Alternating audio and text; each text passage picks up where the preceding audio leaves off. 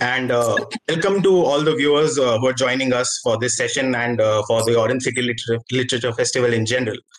This conversation is especially relevant because it addresses something that is almost universally condemned but scarcely understood, that is terrorism. And it takes someone with years of experience on the ground, with their eyes and ears on the ground, someone like Mr. Karnal Singh, to make sense of it for us. And as Nidhi mentioned, in addition to his 34 years of experience as an IPS, and in addition to him spearheading the Delhi Police Special Cell for the investigation of the Batla House case as well as the blasts, he has also recently come out with the book on the encounter. And that book specifically addresses the various tenets and the nuances related to the entire event. Thank you so much, Colonel Singh, sir, for joining us. Thank you. I would like to start by, going back to the very roots of terrorism. To understand the factors causing the growth of terrorism, we need to first understand where it stems from and what are its various origins. Of course, terrorism is not just originating from one source or in one way. So perhaps if you could touch upon the genesis of terrorism. See, there are different types of terrorism. One is ethno-nationalist terrorism. For example, we have certain tribes in northeastern area of our country. Naga tribes, even the Mizo tribes. The Mizoram also terrorism is started because they feel that there should be a separate Mizo state. Similarly, Naga started their agitation that they wanted a separate Naga state, which comprising of various areas of India as well as outside India. But with the passage of time, Mizoram has become the state free of the terrorism. Nagaland also, there is now peace and they are not asking for separatism. They want to live within the country. Then there are religious terrorism, which we generally say jihadi terrorism. They consider violence as a divine duty. We can see it is in the Afghanistan area, Kashmir, formation of ISIS, Indian Mujahideen and various other groups operating in various parts of the world and even in India. Third is a political ideology. We have seen left-wing Naxalism, which is based on Marx philosophy and ultimately the Maoist theory. Then we have right-wing, which wants to go back to the past, like Nazism and fascism in Italy. Nazism was in Germany. Then we have state-sponsored terrorism. One country tries to create terrorist activities in the other country. In India, we have terrorism which is originating from Pakistan. There are various terrorist organizations which are based there. The terror financing, terror training camps are there. The terrorists, after they are to be caught, they take shelter, weapons are provided to them. Then there could be socio-economic causes, like in Assam. It started with infiltration of Bangladeshi in Assam. Then the borderland area, which is basically, again, we can say it is based on ethnicity. There could be historical reason. Northeastern insurgency comes from historical reason as well as from ethnicity. Kashmir is a purely historical. If we consider these things, for example, if we take Kashmir, it is state-sponsored because the terrorists started infiltrating in Kashmir since 1980s. What happened is there was a terrorism which flourished in Afghanistan. And thereafter, these terrorists started coming to Kashmir based on the philosophy of that if there is perceived or real atrocities on any Muslims anywhere in the world, then it is a duty of every Muslim to take action in that part of the world. Then Kashmir is also historical because It starts from 1947 when our country became independent and Pakistan attacked to take part of it. Of course, it has taken some part of it, which is now known as Pak-occupied Kashmir. If we go to the another type of insurgency in India, that is based on Naxalism. To begin with, it started with the requirement of land reforms. The farmers who are tillers of the land, wanted land to come to them. The land reforms were done in the 50s. Jamidari Abolition Act was passed, but unfortunately in some of the states, it could not be implemented properly. And it also resulted into non-development issues in the remote areas. With the passage of time, of course, the now government wants to develop those areas. But the terrorist or insurgent in those areas now do not want that development to take place because they are collecting huge funds through extortion. Then there is a jihadi terrorism which is taking place in various parts of the country. For example, there have been a blast in Mumbai, 26/11 in Mumbai, blasts in Delhi and various parts of the country. Again, this jihadi terrorism is sponsored by our neighboring country. If you go to the Northeast, I have already told it is based on ethnicity, as well as when India became independent, there was not total control of the government at that time on these areas. And because of that, they felt that they should be an independent country. And insurgency started in that area because of that. That is a basic reason of terrorism in various parts of our country. Right. So, if you talk about what takes people, these causes, what takes people over the tipping point? What causes people who are afflicted by these causes or who come across such ideologies to actually take that plunge and get into something as vicious as terrorism? What are the contributing factors you think to take the people over this tipping point? See, the one is, and most important, is perceived or real feeling of persecution. And it leads to radicalization. I'll give an example which I have given in my book on Batla House encounter. The Indian Mujahideen terrorists, how they would radicalize others. First, they would start telling their co-students that how to perform religious rites. Nothing wrong in that. Slowly, they will start a perception that they're better in religious knowledge than others. Then they would start telling them about what is jihad, why it should be done, what is the purpose of it. And thirdly, after convincing them that jihad is important, then they would come to the idea of that the Muslims are being persecuted in different parts of the world. They have clippings of various countries with them.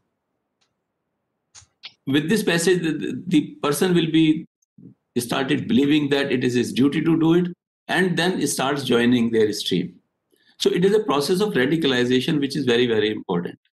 And today the social media is playing a very important role in the sense that everything is available on social media, on internet.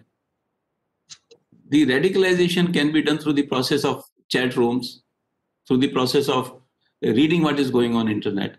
The person may get affected with the ideology, may influenced by the ideology, and adopt that ideology without even associating with that particular organization. Right. We have seen the people getting influenced by the ideology of Osama bin Laden, though he is not there, but the people, Al-Qaeda, they get into that. There is also funding which can help them in continuing the process of terrorism. Right. So I want to pick up from just what you briefly touched upon is the funding, the logistics that enable such large scale and such elaborately planned terrorist activities. Is there mechanism by which they are able to do this again and again, and escape, sometimes escape the intelligence agencies, and even policing may not always be able to tackle it the way they would like to. Is there a reason why they have a mechanism like that? What are the logistics that support such activities? See, the terrorism is done by the people who are motivated. They're very, very motivated to it. And therefore, the information is very difficult to come. The manual information is almost impossible who is involved in the terrorist activities. In the case of terror financing, when we are talking, let's take example of the Naga insurgents or insurgency in the Manipur area. Their main collection is extortion. Any activity, whether development activities taking place there or whether any governmental activities going on there, because of the fear, they're able to extort money from the people. That is one. Similarly, if we take Naxalism, the same process, whatever is cultivated in that area, when that cultivation product goes out in the market, they take cut. Whosoever is developing that area, the people who are given tenders to develop that area, for example, making the roads, the cut is taken from them. The huge funds are collected, which would be used for the terrorist purposes. Then we have the state sponsored, where the neighboring country is providing funds. The ISI is providing funds. We have also criminal activities. I'll take example of Indian Mujahideen. In the beginning of their initiation, they started kidnapping of the people. And through kidnapping, they collected huge funds. And a part of their fund they had also provided for 9/11 attack. They have collected so much funds from the extortion activities. Then we have this golden crescent covering basically Afghanistan, Pakistan, and Iran area. Now, in this area, a huge quantity of the opium is grown, converted into heroin, and then taken out to Western countries. The huge profit is earned by these Al-Qaeda, the various terrorist organizations, and this funds comes to Lashkar-e-Taiba, Jaish-e-Mohammed, the Haqqani network, Taliban, and it is about, if you can consider, it is about to the tune of almost 1.5% of the world GDP. So much is the output from this, and that funds is used for terrorist purposes. Then the charity funds are collected. For example, we have Jamaatul Dawa, a front organization of Lashkar-e-Taiba in Pakistan. It collects charity funds, and it is doing charity also in the sense that they have hospitals, they have schools, educational institutions are there. But a part of that goes to the terrorist purposes. Similarly, there is a concept in Islam. The concept is of zakat, that a part of the income should be given for charity purposes. Mm-hmm. This is collected by the organizations from the people, and then they spend. In 1999, we had arrested one person known as Abu Nasir. He was from Burmese origin, but working in Pakistan in one of such organizations. Now, he told us that he was going and giving these funds to the terror camps. At that time, even FBI team came to India, to Delhi, to interrogate him, to find out where all the terrorist camps are there in the Afghanistan and Pak-occupied Kashmir.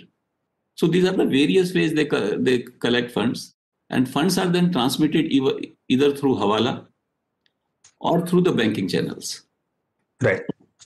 So I want to touch upon, the people around those that become the terrorists, the parents, the guardians, those around them who, may have had the chance to stop them from becoming terrorists or in some way preventing it.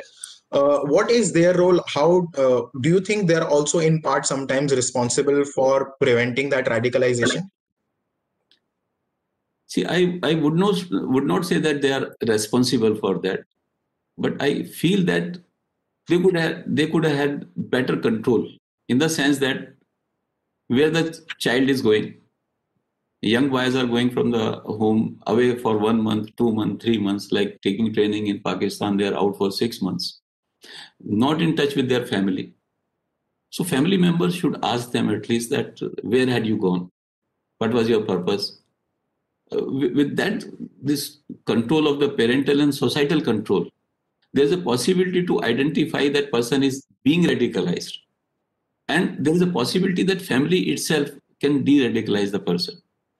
Or they can report to the state, and where state can try to de-radicalize those persons, so that before they could act in real, they could be prevented in doing so. And the youth can be prevented.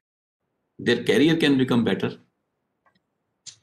Right. So I want to now go on to the consequences. Once a terrorist act occurs and the police and administration are on the case, they're trying their best to investigate and put an end to it. The consequences may not always be favorable and may not always help the case, as you have mentioned in your book as well. The media trial that ensued during the Battle House encounter did not necessarily help the case. Would you like to touch upon how that can be a harmful effect? See, what happened particularly when Battle House encounter took place, it was in September 2008. There were elections in 5 states, assembly elections, uh, starting from November 2008, and parliamentary election in the early of 2009. Some of the politicians started using this as an opportunity for the vote bank politics. And the media also got influenced.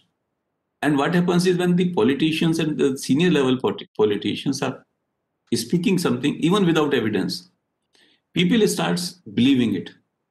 People starts perceiving that it is to be true. That means there was something wrong in encounter. And when they say that particular community has been hit, see, what you are doing is you are basically working against that community itself, creating wrong feelings in the minds of the people that they are being persecuted, while that is not true. The police is only going after the terrorists. They may belong to any religion, any caste, any creed. Nobody knows the causes, because when terrorism was in Punjab, there were different people. When it is in the northeast, different people. So one cannot blame the community on that. And when the politicians speak like that, it gives a wrong impression, and which is harmful to the nation. Right. And therefore, I feel that there should be a national policy and consensus on the terrorism by any political party. Because once any politician speak, he should speak with evidence, and otherwise he should not speak against such things. Right. I remember in your book there's a mention specifically of a news report that came out that wrongfully painted the facts, that presented that 3 bullets were hit on the back of the terrorist, and also about a scuffle breaking out between the alleged terrorist and police officers, and them dragging people back upstairs. Did all of that also come in the way of your investigation? See, that not. Let me tell you what was the report first. See, the news item says that they found an eyewitness who saw everything happening from his bathroom window.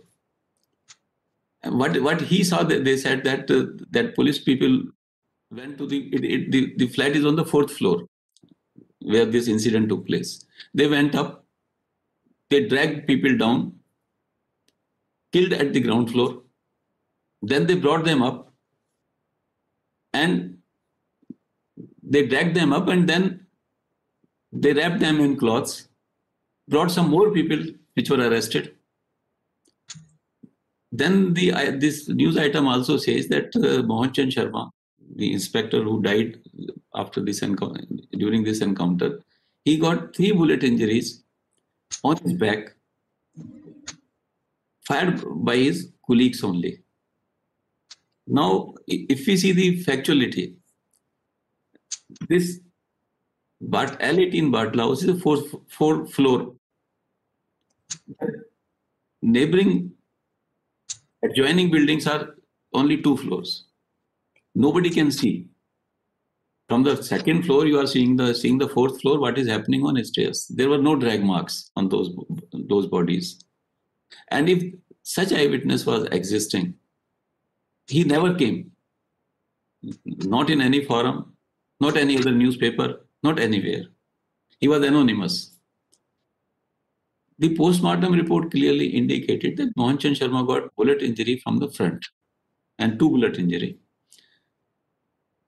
This news item also said that these people did not fire on police.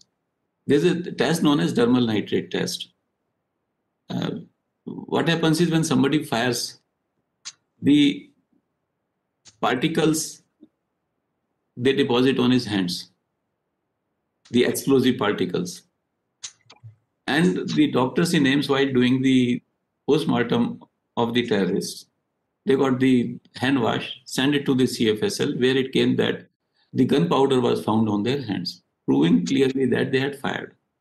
But such stories try to create an impression which is far from truth, which is beyond even, which is not based on any evidence. Did it also lead to any friction with the kin and family members of the deceased and those injured?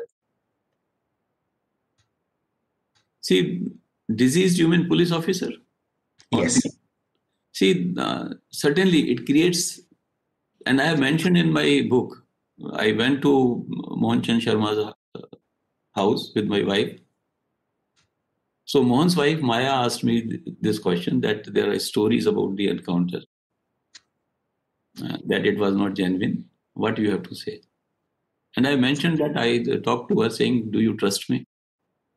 She told me that her husband had told that at every time, whatever happens, but you must trust the joint CP. So then I told her, this is what has happened and this is the truth. It goes to her credit that she stood firm thereafter. She was even offered a ticket for election. She did not take the ticket. It is creditable to the family members of the police officers to take such things in stride. There is a tremendous stress on the people, on the families, but they withstood that. Right.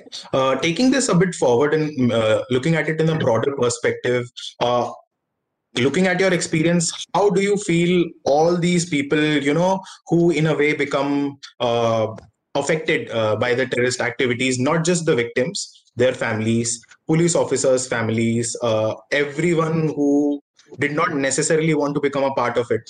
The areas where such an encounter happens, I'm sure there are years of trauma after the blasts take place. What are the kind of consequences do you see after any such act happens? See, when there is a terrorist act takes place, number one is, who are the victims? Innocent people. Somebody has gone to the market and gets killed there or gets injured. It is a trauma to that person, trauma to the family members, and it is a long-term trauma. I remember in 98, in Karol Bagh, there was explosion in a kulfi shop. One girl who was to be married few days later got her injured and got her both the legs amputated. He came for giving evidence in the court. See, one can see the trauma to these people. It is not a one time. It is the whole life these people have to suffer. Right.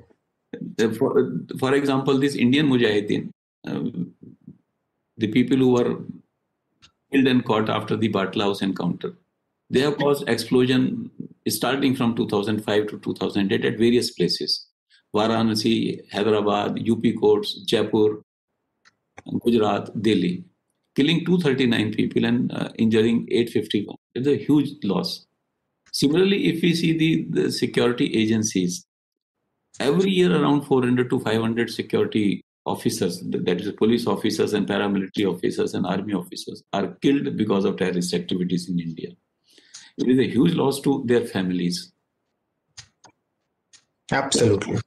Do you feel on the legal front, the laws we have in our country, any changes are needed to strengthen the laws and perhaps find ways to quell terrorism on the basis of that?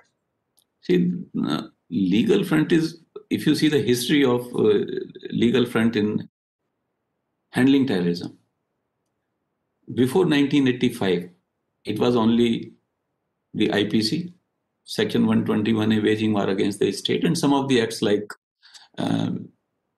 Explosive Substance Act and Arms Act.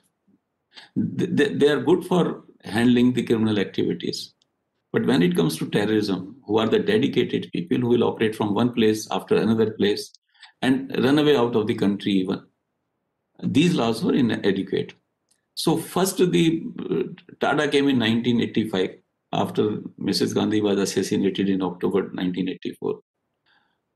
But in its implementations, there were certain allegations against the officers that it was not implemented properly. And then what happened is it was allowed to lapse in 1995. Then happened this parliament attack. Immediately the POTA was brought. Though Right. POTA was also allowed to lapse in 2004 then. Thereafter, certain amendments were made in Prevention of Unlawful Activities Act. Then came this Batla House encounter, the explosions all over, in 2611. Right. IA was formed. Their amendments were made in Prevention of Unlawful Activities Act to handle the terror financing, to handle the members of the terrorist organizations, and the terrorist acts. So, if you see, these laws are changing, but there are still problems. For example, if you take the Prevention of Unlawful Activities Act, and if a police officer is investigating that, not of NIA, the local police, the remand can be taken only for the first 15 days of the person. Now, it is possible that one terrorist is caught today and another terrorist is caught after 45 days or 50 days. You cannot cross-question them because you cannot take first terrorist on remand again. You have to go to the jail premises to interrogate him. In NIA Act, it has been included that piecemeal, that means they will count 30 days, but 30 days could be any time. It is not first 30 days, but it is not in the CRPC. CRPC section 167 has only first 15 days. Then there is no undercover operations allowed. Suppose I infiltrate my officer in a terrorist organization to find out the whole network. And suppose that officer is caught by some other agency. Now it is a goodwill between my agency and their agency to leave that officer. They may not leave him. They say he is involved in terrorist activities. While various countries who are handling the terrorism, for example, United States, they have these undercover operations legalized. So there are various issues. Our laws are improving, but they're not adequate still. For example, the trial. Indian Mujahideen terrorists are being tried in the various parts of the country. And when somebody is to be tried, then he has to be brought to that particular court. Till now, from 2008 to 2020, only 2 cases have been finalized, one of Hyderabad, one of Jaipur. After 12 years, still the trial is going on. If you can make only one court, this terrorist organization, whosoever is investigated, but it will be tried only in one court, then the trial could take place faster. Right. The role of the police cannot be overstated. It is, of course, one of the most thankless jobs in the world. And the police continues to go ahead and do it from the front while people, theorize and think about ways to quell terrorism. Do you still feel there are some ways reform can be brought about in the way policing is done as regards to terrorism? See, at the moment, what the policing is doing, policing is being done is when the terrorist strike takes place, the police does the investigation, or the intelligence agencies tries to find out the information. We have to act before a person becomes terrorist. That means there has to be mechanism to find out how radicalization is taking place. Can that radicalization be prevented at that stage? What is the mechanism? For example, there was a person known as Abdul Karim Tunda. He radicalized many people in madrasas. What he would do is he will go and speak there, give a takrir, they say it is a lecture, and then he would spot some people who could be radicalized. Then he will call those people in separate room, talk to them. With the passage of time, he would be able to radicalize. We have to find a similar mechanism so that people are not radicalized. The definition of the explanation of the various the religion that should be made known to the people. What is the right explanation? There are various types of people in every religion. The progressive people are there, retrogressive people are there. So we have to catch hold of progressive people. What has been what kind of government response do you feel can contribute to this? The government, of course, has different governments have tackled terrorism differently, but by and large, there are some frameworks that each government tries to follow while tackling terrorism. What do you feel is being done, and what can be changed, if at all anything can? See, at the moment, the government is doing three things basically. One is the development aspects. See, there are places where the terrorism is or insurgency has come up because the developmental issues. So the government has a soft approach to the people, trying to give them facilities, trying to develop those areas, so that the feeling that their areas have not been developed is extinguished. The second response is even after that, the people, like for example, in certain areas, particularly Naxalites, are not allowing the development to take place. In that case, you require the security related response. That means the police acting against them. Mm-hmm. The third response of government is that to negotiate with such people, and government is doing it. The Mizoram Accord was there, where the peace was brought to the Mizoram. The Naga Accord is being done. Bodo Accord has been done recently. The government is trying to talk to the people so that the negotiation can takes place. The issues can be resolved. This is the third approach. The fourth approach is also important. That is what I was talking of. How to prevent people getting radicalized and how to de-radicalize the people who have been radicalized previously. So this approach government is taking in Kashmir now. Let's see how successful we are able to, we would be able to. But the same approach is required at all the other places, like in the Naxal areas also we require such a scheme, such things, so that things can be improved. Okay. One more thing we have to look at here is that specific which you mentioned of cutting it in the bud, stemming in the bud, and stopping people from getting radicalized. As you said, the government is doing what it can on this. But do you think, as a society, as a people, there is a bit more responsibility on us and on looking out for those around us, finding ways to stop that from happening? Yes, I feel that as a society, we should contribute in the process for spotting people, timely trying to de-radicalize them, trying to make people understand what is right, what is wrong. And that will help in bringing down the radicalization. Right. We have a question from the audience that we'd like to take up here. The audience question is that we know that religion is one of the factors that causes the growth of terrorism, but is it a direct factor or an indirect factor? See, it is both direct and indirect factor. See, one is a wrong interpretation of the religion. Every religion wants peace. Every religion wants everybody to be equal because every religion feels God is one. But there is a misinterpretation. And this misinterpretation is taught to the people. And they start feeling that what they are doing is the right. See, even if there is something misinterpretation, the people cannot use it unless there are certain causes. They may be real causes, they may be perceived causes. For example, when things were happening in Afghanistan, the people from various parts of the world were going to the Afghanistan, feeling that there is a persecution of the people, of their community. That causes, the perceived causes have to be removed, or real causes have to be removed. Right, right. Looking forward, how do you see our as a world, not just as India, the fight against terrorism going? Do you feel there are strong inroads being made? What do you think can be the way forward, or how do you see it going?